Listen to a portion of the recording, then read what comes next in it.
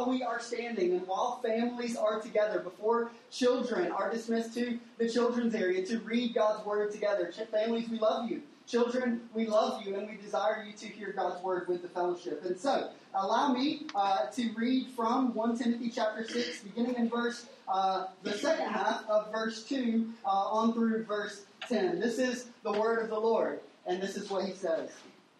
Teach and urge these things.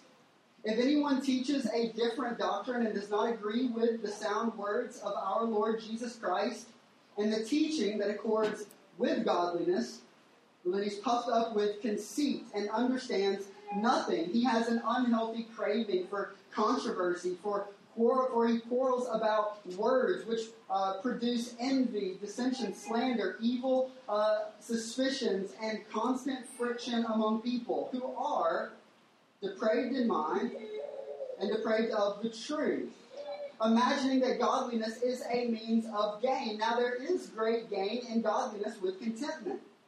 For we brought nothing into the world, and we cannot take anything out of the world. But if we have food and clothing, with these we will be content. But those who desire to be rich will fall into temptation, into a snare, into many senseless and harmful desires that plunge people into ruin and destruction. For the love of money is a root of all kinds of evils. It is through this craving that some have wandered away from the faith, pierced themselves with many pangs. This is the word of the Lord, and we are grateful for it. We're going to continue with our liturgy here at Christ the King as we take just a few minutes to greet one another, meet someone new who's around you. We value relationship. We value gospel-centered relationship. And so take some time to meet and greet. Grab a cup of coffee if you would like, and we will be back in just a few minutes. All right, what's up, everyone? I was telling Mr. Stacy, we were chatting just now. You guys did that too. So yeah, you know what happened. And I told him, after being in the hospital in Birmingham all day yesterday, which, I was in the baby wing, so it's, the healthiest part of the hospital, right? You still, I just feel like after breathing in that air all day that, something's wrong with me. I don't know. So, does that make sense, Haley? That happens. Haley's a nurse. She knows. But she's not giving the secrets away. So, something's wrong with the air in hospitals. Just know that's my theory. So, hey, open your Bibles to 1 Timothy chapter 6. That's where we're going to be this morning. We are working through this summer series through 1 and 2 Timothy. There was a lot of intentionality as to why we're going through this. First, because of the providence of the Lord. We'll look there first. But then in addition to his providence, right, we are a church plant that is a year and a half old, which fits into that, right, of course. And so we are having lots of conversations about leadership here at Christ the King. And basically beginning to see certain offices become a part of this fellowship, that being the office of elder, overseer, and deacon. And so that's one reason that we are so intentionally going through these two pastoral epistles this summer. We're preparing for big things for this fellowship, as the Lord is preparing us for big things here at this fellowship. And so we're in 1 Timothy chapter 6 this morning. We did verse 1 and the first half of verse 2 last week. I'm super excited about where we are going to be this morning because I think that it's really powerful in that we see Paul speaking towards something that everybody in this room desires, right? Whether you're a Christian or whether you're a skeptic, we're seeing issues brought to the surface this morning by Paul that we can all relate with, that we are all considerate of, and that is this idea of contentment, right? We're familiar with what contentment is, perhaps, or maybe you're unfamiliar with contentment and you just desire it really bad.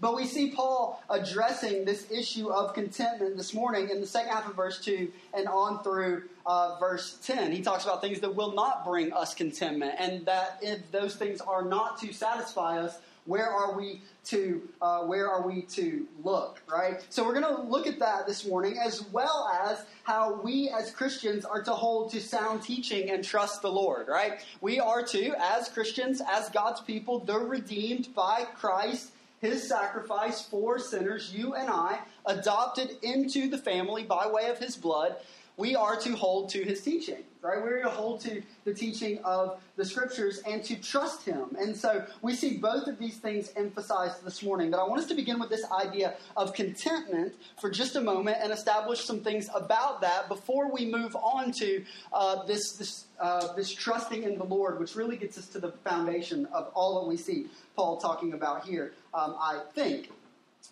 The idea of contentment is one that we are all likely somewhat familiar with, only we live in a culture that tends to find itself in one of two camps, okay? The first camp being that contentment is something that is unobtainable, right? That you can't actually obtain contentment, that there is no ultimate satisfaction that will meet our needs and desires. That perhaps is the first question, right? And the second one then would be this, right? If that's the first camp, that there is no such thing as universal contentment, the second one would be this, that contentment is found in many different areas for many different people, right? Does that make sense? Do we understand what we're saying when we talk about that? In fact, if I were to, which I'm not going to do, so don't freak out, poll this room and ask about contentment and what it is in your life and in your daily experience that produces contentment for you, there's a great possibility that we would get a lot of different answers. Okay, does that make sense? Let me give you just a few. I thought about some areas perhaps that we might, that culture might, that people might be tempted to look to for satisfaction and the contentment that comes along with it. Perhaps it is freedom, right? We are on a college campus. We just celebrated the 4th of July. Every August, this area that we are sitting on is overrun with thousands of new college students, right, who are away from home for perhaps the first time. They've gotten their first taste of or are getting their first taste of freedom. And there's this idea that as John is packing his bags in Dahlonega, preparing to move to Carrollton, that when he gets here and freedom is realized, that true contentment will be his, right? That's just, we're setting the stage and we're preparing to take hold of it, right? Or for you, there are a few of you who are here now, but you will not be with us over the course of the next couple of months as you transition into this next season. This idea that when I get there, there will be contentment. Whatever that there is. When we arrive, contentment. With freedom comes contentment. Perhaps that's an idea that we have. There are others, of course, and we see one explicitly mentioned within the context of this passage, and it has to do with the accumulation of wealth, right? Like, we live in, like, the richest country in the world, right? And so there is a tendency for you and I especially to idealize this accumulation of material possession as that which will bring us satisfaction and contentment, right? Are we familiar with this idea? Right? We get this. We feel this. We exist in this tension, right? Maybe it is the absence of pain and the presence of good health, right? That when the pain is done and good health is finally realized, well, then I will be satisfied. Maybe it's positive relationships or even striving towards a future season or goal. And I say that intentionally. Okay, I say striving towards because what we undoubtedly find is that those goals set in the future, when achieved, are incapable of producing true, lasting contentment, and we are left looking to what is next. Okay, here's a few examples of that. Excuse me.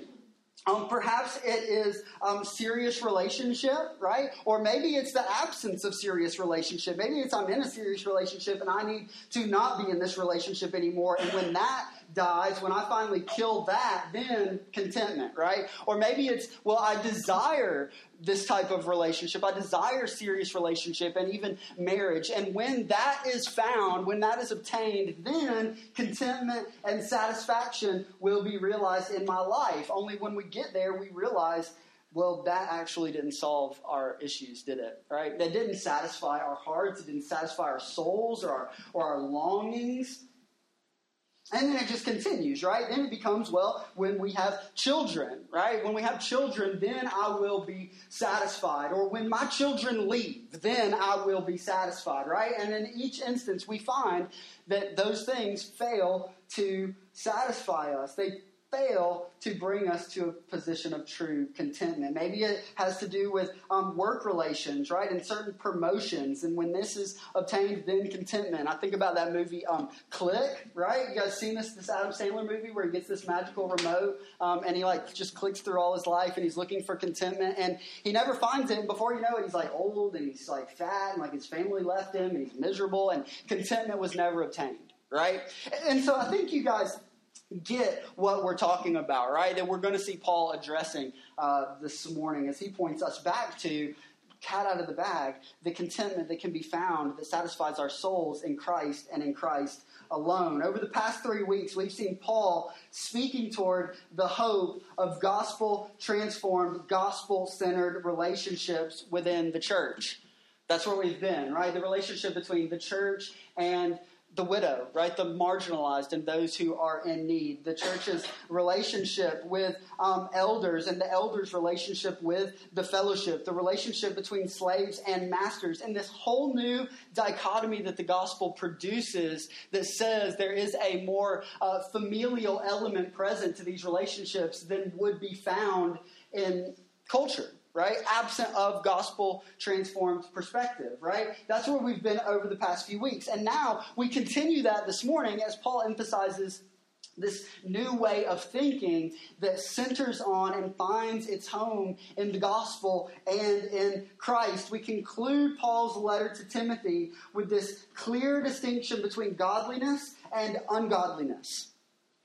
That's where we begin in verse 2, 3, and on down through verse 5. And the emphasis on the satisfaction that Jesus is capable of providing for us. And so there's a big idea that I want us to be considering as we work our way through two observations. Two very simple observations. And that idea is this, that satisfaction for the soul is found not in material things, but in God. Okay, and so if you're here and you're searching for satisfaction and that which is to satisfy your soul, know that it is not found, Paul says, in material possession, but it is found in fellowship, through fellowship with God. Right? And so that's good news, right? Because we've already spent about 8 minutes establishing that contentment is something that we all desire, and we've likely, each one of us, diagnosed a number of different areas in which this produces itself in our own lives, right? You're going, oh yeah, that's an area I've been looking for contentment in. Oh yeah, here's where I've been looking for satisfaction in. I'm still wanting, but maybe I just need to go a little bit further. We've identified the problem, and so now what does the gospel have to say about the solution? We see this encouragement from Paul to Timothy to teach and urge things found in the same gospel that brings true contentment. And so I want us to begin by observing how in the second half, we're going to look at verse 3. We're going to skip over the second half of verse 2, understanding that he is encouraging Timothy to teach and to urge those, the church towards these things. And we're going to go on to verse 3, in which we observe the gospel exposing ungodliness while producing godliness in our lives. Okay, so let's understand it this way, that the gospel is going to shine a light on ungodliness in you and I, and it's going to, as a result, begin producing godliness, characteristics, and attributes. We're doing all of this super intentionally. The emphasis is really on, throughout this, the satisfaction that is found in Christ. But we have to begin by shining a light on ungodliness and the production of godliness in our lives. Does this make sense? Are you guys with me so far? Okay? Notes. Take notes. This will be super helpful as we unpack this morning. We see Paul emphasizing this point because it relates directly to the contentment that he's going to talk about in our second point. And so, let's revisit some ground that we have covered already. In 1 Timothy chapter 5, verse 24, Paul talks about man's sin. And he says some really specific things about man's sin. He brings he brings to the table this idea that the clarity of some's sin is certainly present, while contrasting it with the conspicuous nature of the sins of others. Okay, it's this idea that as a dog enters the room, typically, right, unless you have a really weird, strange dog, the nose comes in first, followed by the tail, right? If anybody has like a dog that walks reverse, just hang with me for the point of the illustration, right? In 1 Timothy chapter 5, Paul talks about this idea that for some, sin is really out front. It's really blatant. It's really obvious, right? There's not a whole lot of digging that has to be done. Right? It's there. It's observable. While for others, it is much more conspicuous. It follows in like the tail follows the nose. Does that make sense? Right? The dog enters and everything seems to be going well, but undoubtedly the tail is coming in, right? And so what Paul says in 1 Timothy chapter 5, verse 24, is that there is clarity concerning the sins of some, while there is conspicuousness to the sins of others. Does that make sense? Are you guys with me? This is all in the context of setting aside leaders to love and to serve his church. We established that again, emphasized it again last week. We're talking about the gospel-driven church, but what we have to understand is that this is God's church, right? That he takes ownership over her, right? That she is the bride of Christ. And so as we consider the way that the gospel informs our relationships and the setting apart of leaders and submission and headship and love, care, concern, mission, all the areas that we've talked about over the past couple of weeks, you can make sense of that here. Good luck, right? Good luck figuring that out. It's like Sanskrit back here. You guys have no idea. It's like wingdings, right? But you can. This is where it's at, right? It's here first, and then it goes there. And so we've seen Paul emphasizing the setting aside of leaders, considering the conspicuous nature of sin, and in doing so, protecting both the gospel as well as the church. That's the emphasis in chapter 5. Now, why did we go all the way back to chapter 5? Well, because it relates directly with what we see in chapter 6. In chapter 6, we see the Apostle Paul discussing the gospel's work in exposing ungodliness. Right? This issue that he brings up for the first time in chapter 5, verse 24. And so the question that we might ask is this: what is it that so clearly distinguishes righteousness from unrighteousness in the world? As God's people, how are we to make sense of what we see in the world around us? How do we distinguish between godly behavior, right, and godliness, and ungodly behavior and ungodliness? Well, we can say a few things. We can say that it certainly cannot be based on one's opinion, right? Because if that were the case, then where you find yourself positionally on this globe, geographically, is certainly going to say a lot about what is godly or ungodly, right? What is accepted in one area is going to be rejected in the other. What is tagged in one area as ungodliness is embraced in another as godliness. We don't have to go outside of our own geographical context to understand what this means and what this looks like.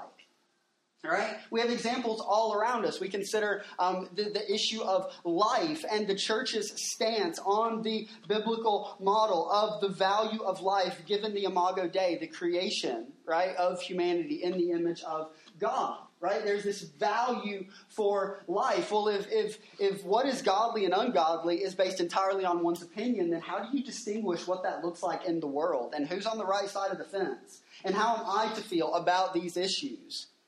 And so we've got to say this, that we can't, when distinguishing godliness from ungodliness, we cannot base it on our opinions, but we must base it on what God's Word has to say. Right? It's not preferences, it's not opinions, but it is God's Word. And through God's Word, we see the exposure of ungodliness to the light of the kingdom of God. Ungodliness becomes much more obvious. Right now, our little boy, who is not here today because he's taking care of his new cousin in Birmingham, is obsessed with track trowels, or as you might refer to them, tractors, right? I know, I've been saying it wrong this entire time as well. He's obsessed with these things. This past week, we went to the 4th of July parade. Anybody hit the 4th of July parade in Carrollton? You guys got to make this part of your activities next year. It's incredible, right? The cowboys and the fire trucks and the track trowels, right? Judah got a couple of American flags that we have been walking around the house with continuously since July 4th, waving, saying, "Hey, fire truck, hey, track trowel." It's been adorable. It's the most incredible thing you've ever seen. And so we've just been really enjoying that recently. But we get this image here of how the gospel, like a track trowel, right, exposes our sin, right? It digs up, right? It enters down into the dirt and it pulls things out that were left otherwise unseen. Does that make sense? And so when we consider culture and we consider the world and we consider our own hearts, we must say that it is God's word and the gospel that exposes ungodliness around us and, get this, and we're much more hesitant to enter into this, ungodliness within us, right? We need the gospel. We need God's word, the good news of the kingdom of Christ Jesus, right? To shine light on you and I, exposing our ungodliness, right, and the need for transformation within our own hearts that would best reflect the good news of the transforming power of the gospel and the Spirit of God upon sinners, right? We need that. We need God's word to do this. In light of 1 Timothy chapter 3, we see in chapter 6, verses 3 through 5, marks. Right, marks that Timothy and the church can be aware of as flags of ungodliness, right? As the nose enters the room, be aware of these specific marks so that before we get to the tail, you know what to expect. Right? Let the tractor, right? The tractor dig down and pull these things out. If these things are present, then you can expect that this will follow. If anyone teaches a different doctrine and does not agree with the sound words of our Lord Jesus Christ and the teaching that accords with godliness, this is verse 3, then he lays out all of these marks. And so what's he talking about specifically in verse 3 that can be a warning to the church of the ungodliness that is to follow? Protecting, again, both the gospel as well as the fellowship. Well, Paul says that ungodliness in this case is marked by a departure from clear biblical foundational truth. Right? That it strays away, that it departs from.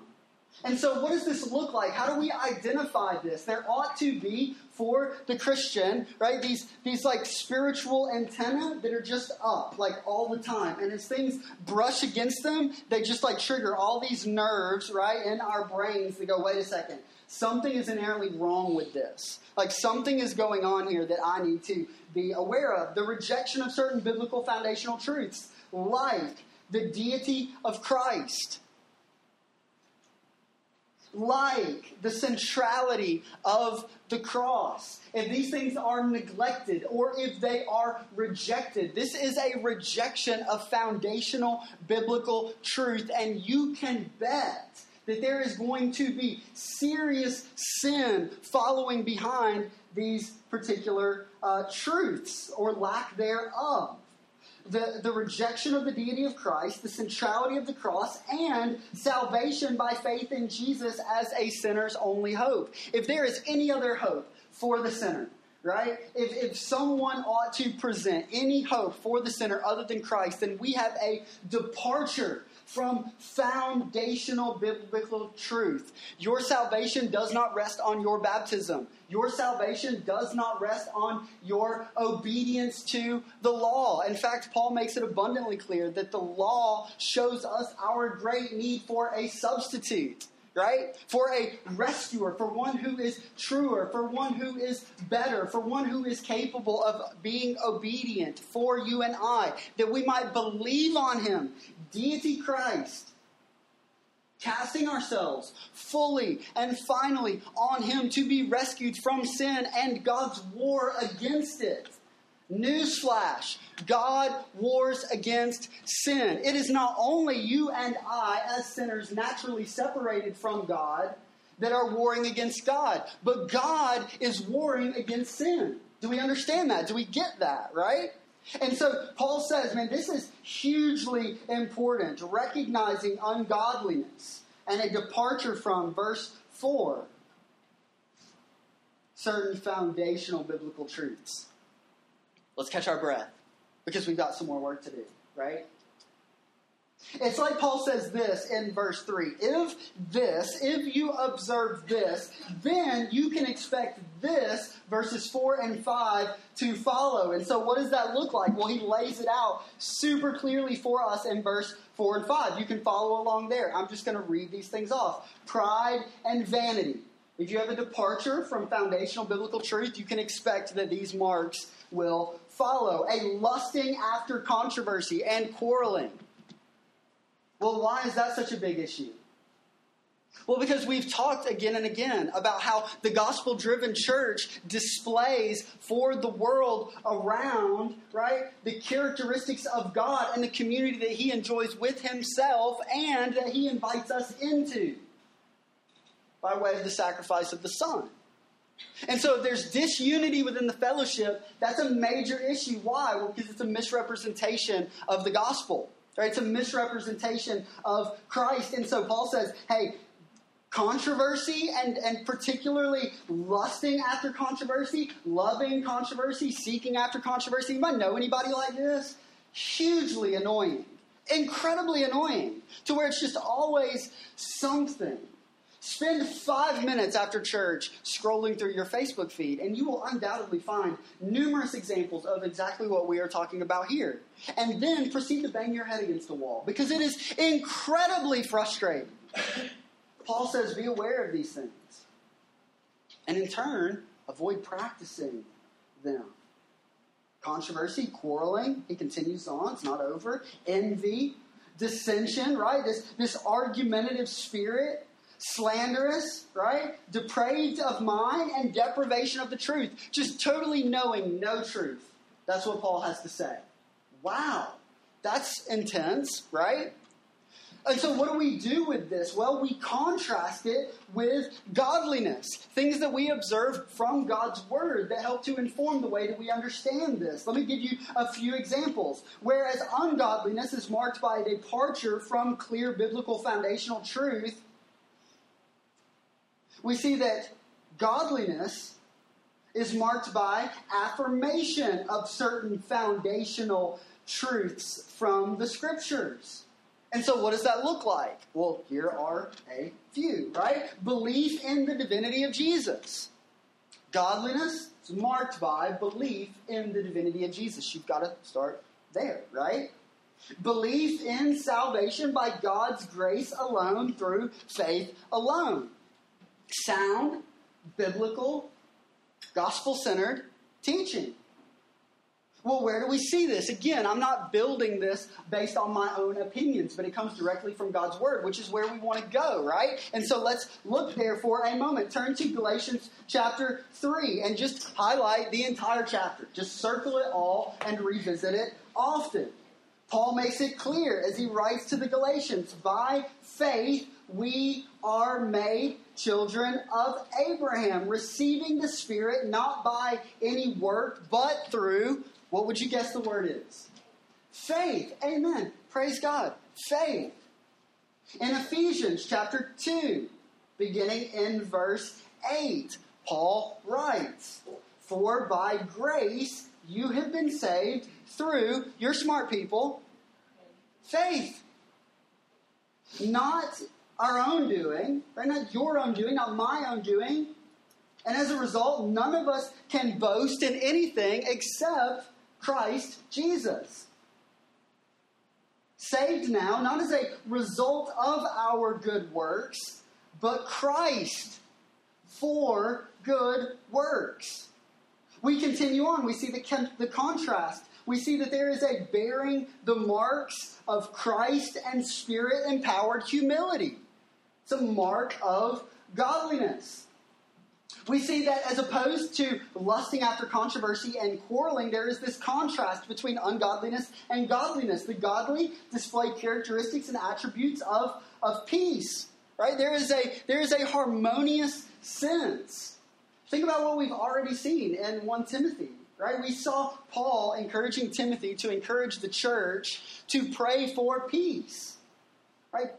Peace and humility, marks of godliness within an individual, and the fellowship, marks of a transformed heart. Because again, let's understand this super clearly, that because of our sin, the consequences of Genesis chapter 3 and the fall, right? Entrance of brokenness into the world. Our default settings are more like on the left side of the spectrum, right? Quarrelsome, argumentative, slanderous, prideful, vain, narcissistic. And yet we see this incredible contrast with the transformed heart. We see agreement and we see order, right? As opposed to envy, we observe this friendly side of things, kind. As opposed to dissension, we see unity. On one side, let's just summarize it all. As I've got this left-hand side, that's your right, left hand, right? We've got these two contrasts working against one another. We see on one side constant friction in terms of ideas with and within the church. Right? That's why culture so oftentimes thinks differently than the church does. That's why the church ought to think differently than culture does. Not in this way in which we battle against culture and fight against culture, but in a way in which we go out on mission in culture to say there is something better, right? That everything that you're experiencing and living in and resting in and sitting in and bathing in out here, that there's something better. Right? The gospel, in which we see a love for truth, not a hatred of truth. We see peace, not hostility. Right? We see harmony, not dissension.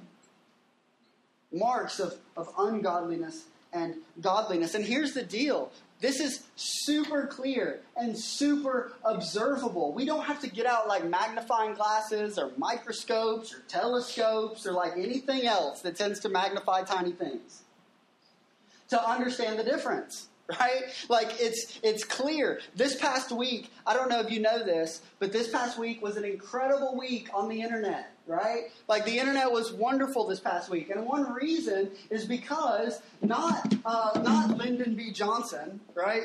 Not Lyndon B. Johnson wall. If I pull out a Lyndon B. Johnson illustration one Sunday, know that something's wrong, okay? Like something's happened. But instead, LeBron James, right? LeBron James left Cleveland. He's not coming home. He's leaving home, right? That's a hit, right? Leaving home, right? He's leaving home, and he's going out to LA. He's going to be a Laker. Any Lakers fans in the house? You guys are like, I hate basketball, so this makes no sense to me.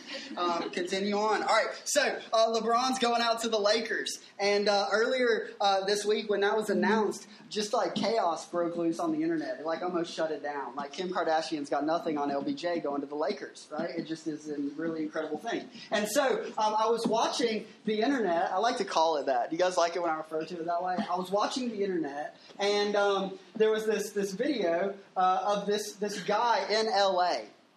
And on the side of this building was a Kobe Bryant mural painted, right? Like the Mamba. That's the snake, okay? Like I didn't have black, and so we're working with green.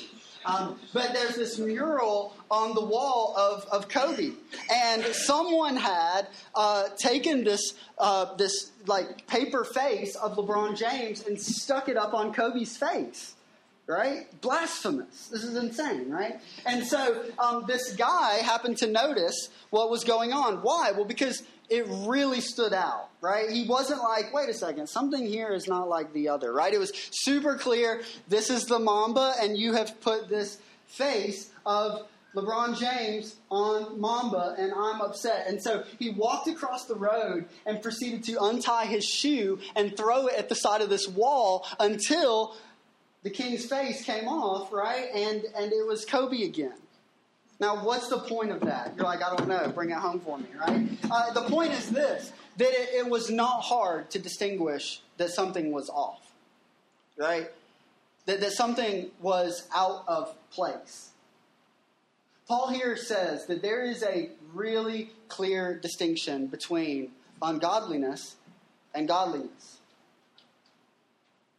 And he says, if these things are present, then you can expect this to follow. And why am I telling you this? Well, because again, this is an issue of the representation of Christ to the world and the good of the fellowship. This is a defense of the gospel issue, right? And so Paul says we've got to be super clear about this as we progress forward. We see false teachers fueled by ignorance and arrogance, seeking contentment in things that are fleeting, that are incapable of bringing true satisfaction. That's what Paul has to say as we read through this portion of his letter.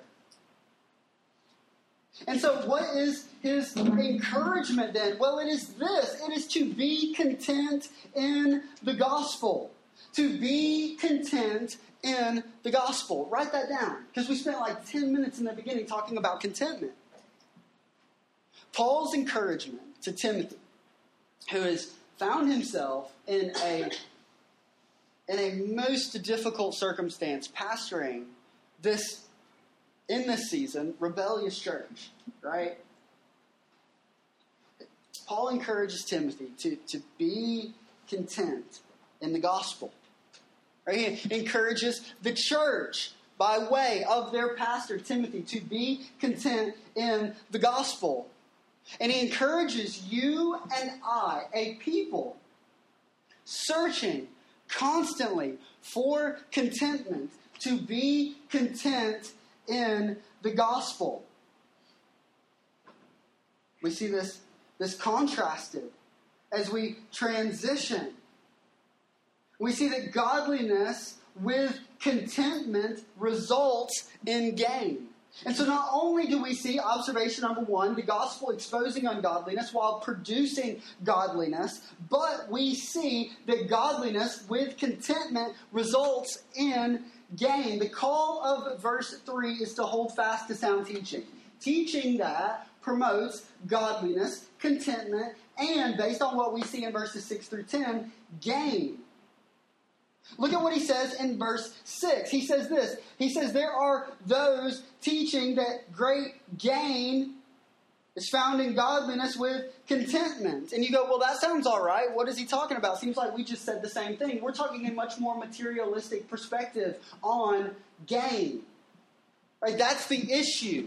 Right? That you've got one side, the ungodly, who are presenting godliness, right? Following after Christ and embracing the gospel as a means to gain. That being very similar to what we observed in the health, wealth, prosperity gospel, which is no gospel at all, right? It's no gospel. It's very anti-gospel. It looks nothing like the gospel. Paul says you've got to be aware of the ungodly because ultimately this is what they're saying, and this is incredibly wrong. This is way off base. In fact, he goes on to say that those who love money will depart from the faith, or could. Look with me at verse 8. But if we have food and clothing with these, we will be content, right? Gospel produces contentment. Even when these things are lacking, we observe that from Paul's life again and again and again. Paul talks about the content nature, right, of his life because of the presence of the gospel. We can be content. Verse 9, but those who desire to be rich fall into temptation. They fall into a snare, into many senseless and harmful desires. Wait a second, you just said, let me get this straight. You just said to us that that we're in danger of losing departing from the faith, leaving the faith, realizing that we were never founded on anyway, the first place, the faith, if we love money. Where do you get that from? Look at what he says here in the end of verse 9. Into a snare, into many senseless, harmful desires that, what? Plunge people into ruin and destruction. 2 levels that we're working on here, right? That there's a realization for some that they have never believed, right? That they have never rested. They've never found contentment in Christ and are thus perhaps even outside of the faith. While as others, right, who become distracted and begin focusing on other things will find themselves in total ruin. Why? Well, because God won't allow us to do that, right? He won't allow that. He won't move that forward. And so, how can we say this? Well, we can say it because the gospel and selfish gain are exclusive, right? They exist on opposite sides of the spectrum. How do we know that? Well, because we observe the life of Christ. We observe the characteristics of our God, and we see that selfishness, right? This desire for selfish gain, godliness, are clearly working in opposite directions. That's not what we see modeled. That is not what we see and observe from the life of Christ. Luke records the words of Jesus, right, pertaining to this issue in Luke chapter 16, verse 13, when he writes, "You cannot serve God and money." Jesus tells a really similar story in Matthew chapter 6, beginning in verse 19 and going through 21, talking about the ruin that is oftentimes produced by pursuing after money. These issues that so oftentimes capture our attention and take captive our desires. Isn't it interesting that this is nothing new, right? Paul's talking about this to Timothy pertaining to the church in Ephesus. And here we are in 2018 and we're talking about these very same issues here in Carrollton, Georgia. The tendency of the things of the world to capture our attention. Right, and to lure us into this trap that they are capable of producing contentment with us and for us. We go all the way back to the garden and we see this, right? We see this in the garden, the Satan telling Eve, right, that God is pulling one over on you, right, that he's holding out on you, and therefore contentment is found in this. Here, when you obtain this, you will find contentment. Paul says, man, this is not a new issue, right, but this is one that we must ever be aware of. In the gospel, we see our access to the riches of eternity. Right, we talk about the contrast. We see a very obvious contrast. Material, temporal, possession, and how oftentimes those are looked to satisfy us, contrasted with that of the eternal satisfaction that we find by way of gospel riches. Fellowship with God that benefits us both in the temporal as well as the eternal. Right? Community with Christ and the grace that he proclaims by way of his life, death, and resurrection, and the final consummation of all things at the end of this age. There is a warning here. And here it is. Right? As clear as we can be. If your confession in Christ finds competition from materialism, know that there is a real danger of destruction lurking. That's the warning, right? This is clear. Paul cares for Timothy, cares for this church. He loves this church deeply. He loves these leaders deeply. He loves the gospel deeply. And thus he warns the church, right, to be aware of this. He desires not destruction for them, but he desires godliness for them. And then he provides this clarification concerning true contentment. Right? This teaching is dangerous, it is sinful, and it is to be avoided. The truth is that in Christ there is produced this level of contentment that runs in stark contrast from the mentality of the world, not alongside it. Do we understand the difference there? Right?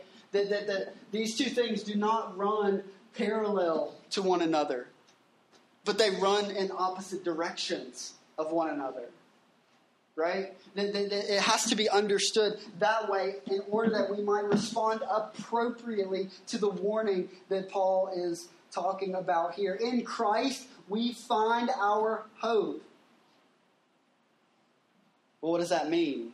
And how does that pertain to this? I know that. I know there's hope in Christ, but in what way does that pertain to this passage? In Christ, we find hope for overcoming this temptation.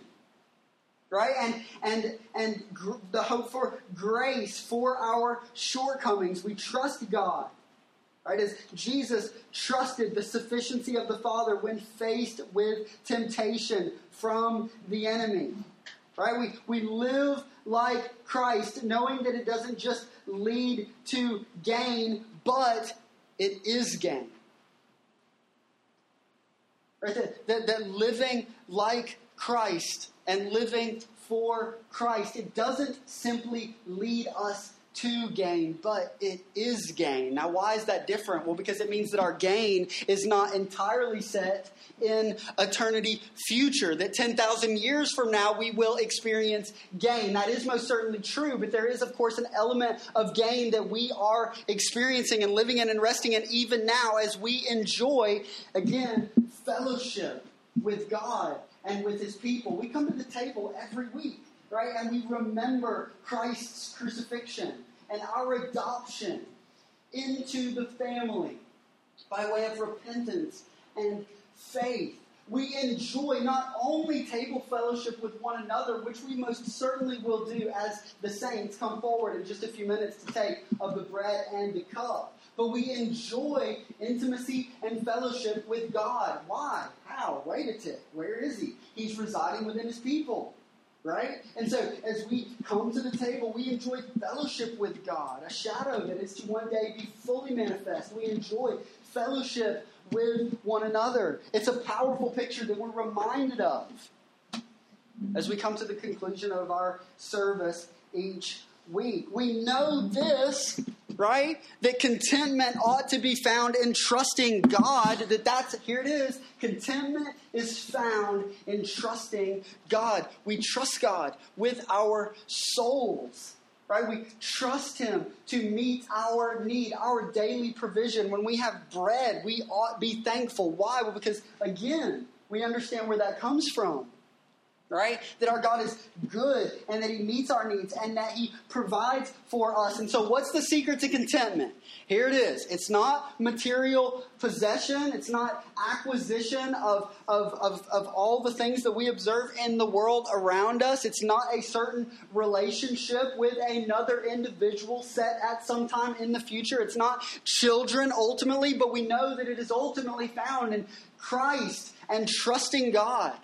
That's where contentment is found. I came across a really incredible article from our dear friends at Desiring God this past week in which they're addressing this very issue. Trusting God, they write, is not easy. It's not easy all the time. But it's not complex either, right? It's not always easy, but it certainly is not complex either. The knowledge of good and evil is complex. It produces knots that we cannot untie. But good news, knots that we were never meant to untie. We were meant to trust the Lord with them. Right? To trust God with them. And when we do, what we find is great relief and contentment. Here's what he says. Man, this is incredible. The secret to contentment is trusting God. Right? The secret to forgiving those who have sinned against us is trusting God. The secret to turning away from sexual temptation is trusting God and the contentment that He produces within us, to giving generously to kingdom needs, which is certainly an encouragement that we see implied from this passage.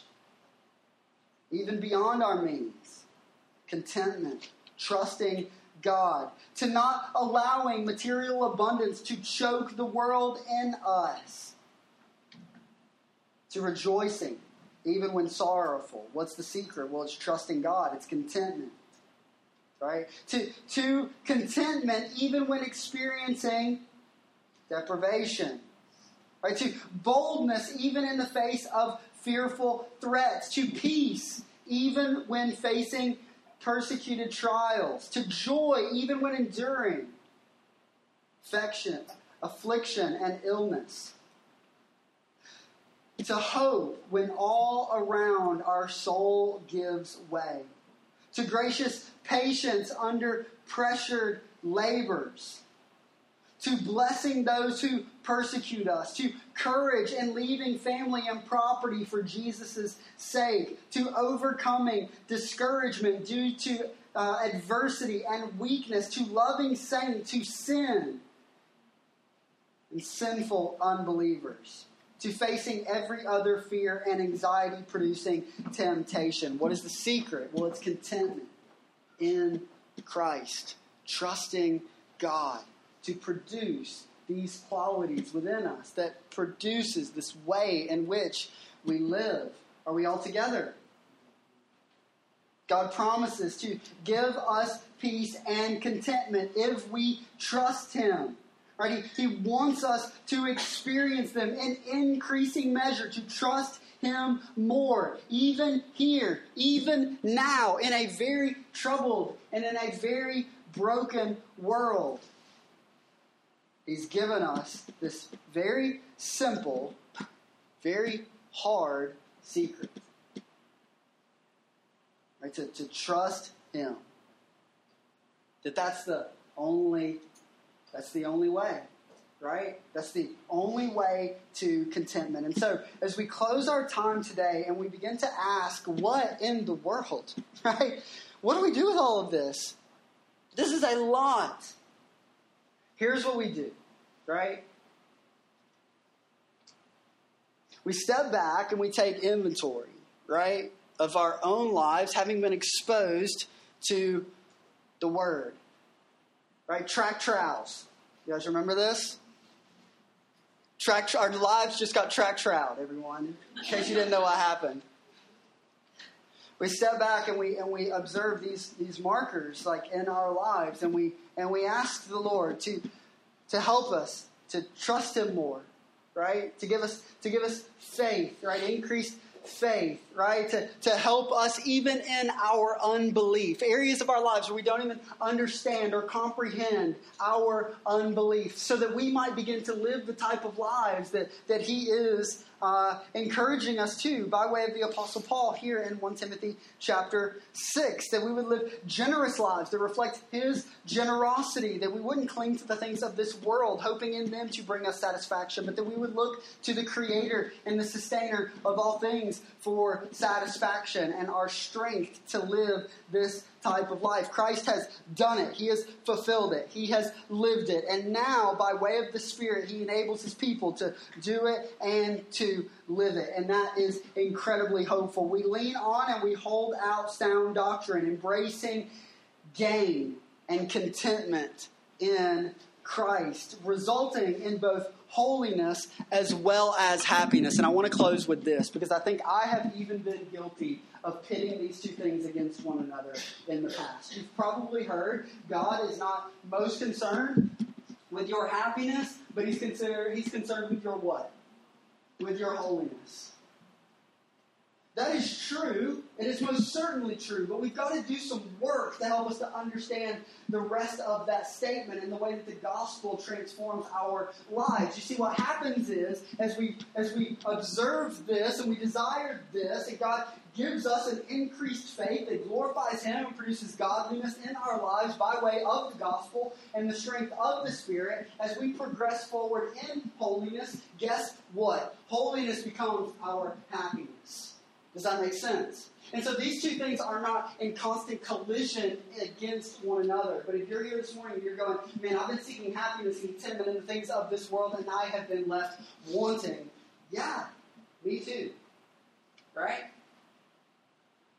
Let us look to Christ, desiring holiness, His desire for our lives that brings a lot of glory to Him. And what we will find is that in seasons of plenty and in want, as the Apostle Paul writes, man, gain. If I live, gain, right? If I die, gain. Yeah, either way, whatever. Right, tell more people about Jesus or gain. Whatever happens, I'm cool. I'm content. Let's desire that type of contentment as we observe the glory of the cross, the resurrection, and the hope of eternity future this morning.